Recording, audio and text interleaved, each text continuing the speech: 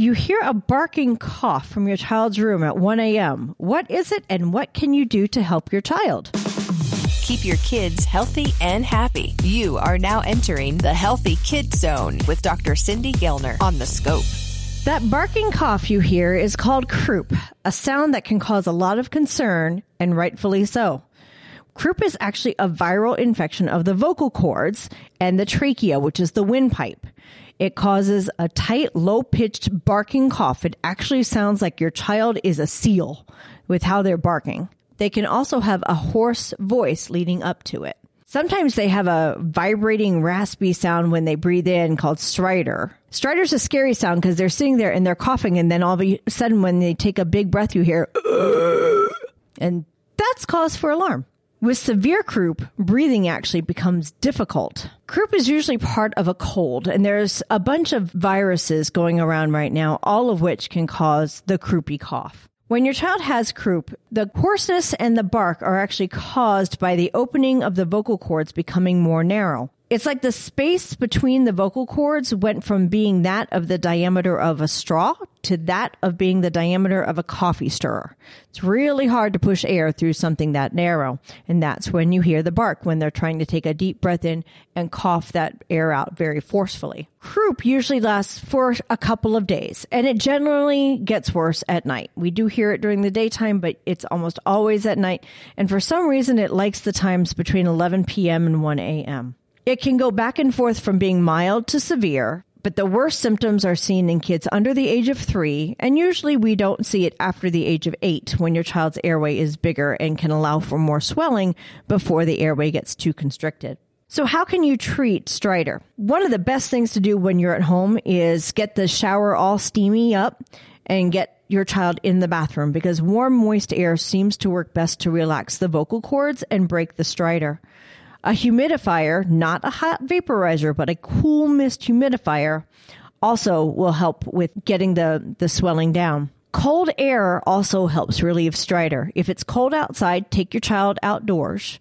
If it's not cold outside, you can actually hold your child in front of an open freezer door and have them take a few deep breaths in. The one thing you want to do is try and keep your child calm, because most children settle down with these treatments, but if they don't and they get more anxious, they'll have more stridor. And if they actually start having their airway close off enough, they will start to turn blue. They may pass out or stop breathing, and definitely call 911 at that time.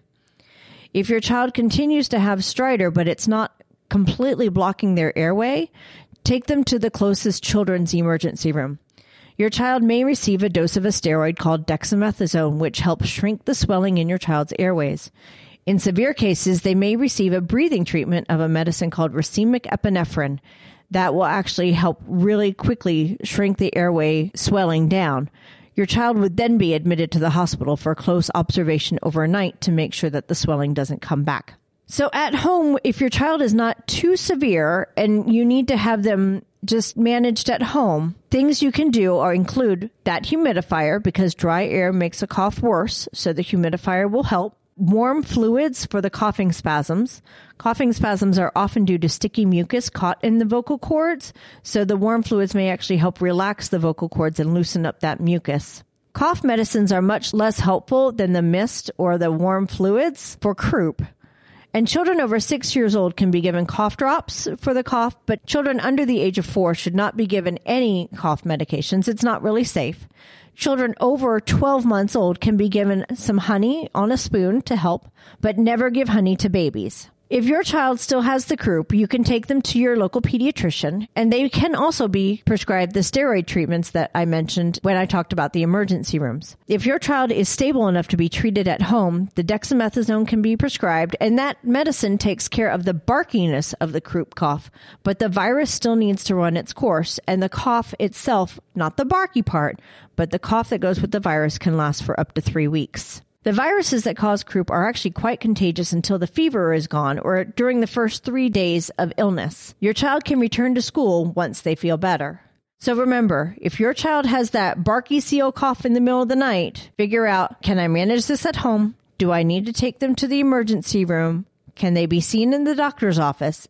And most of all, stay calm, because that will help your child stay calm as well. Have a question about a medical procedure? Want to learn more about a health condition? With over 2,000 interviews with our physicians and specialists, there's a pretty good chance you'll find what you want to know. Check it out at thescoperadio.com.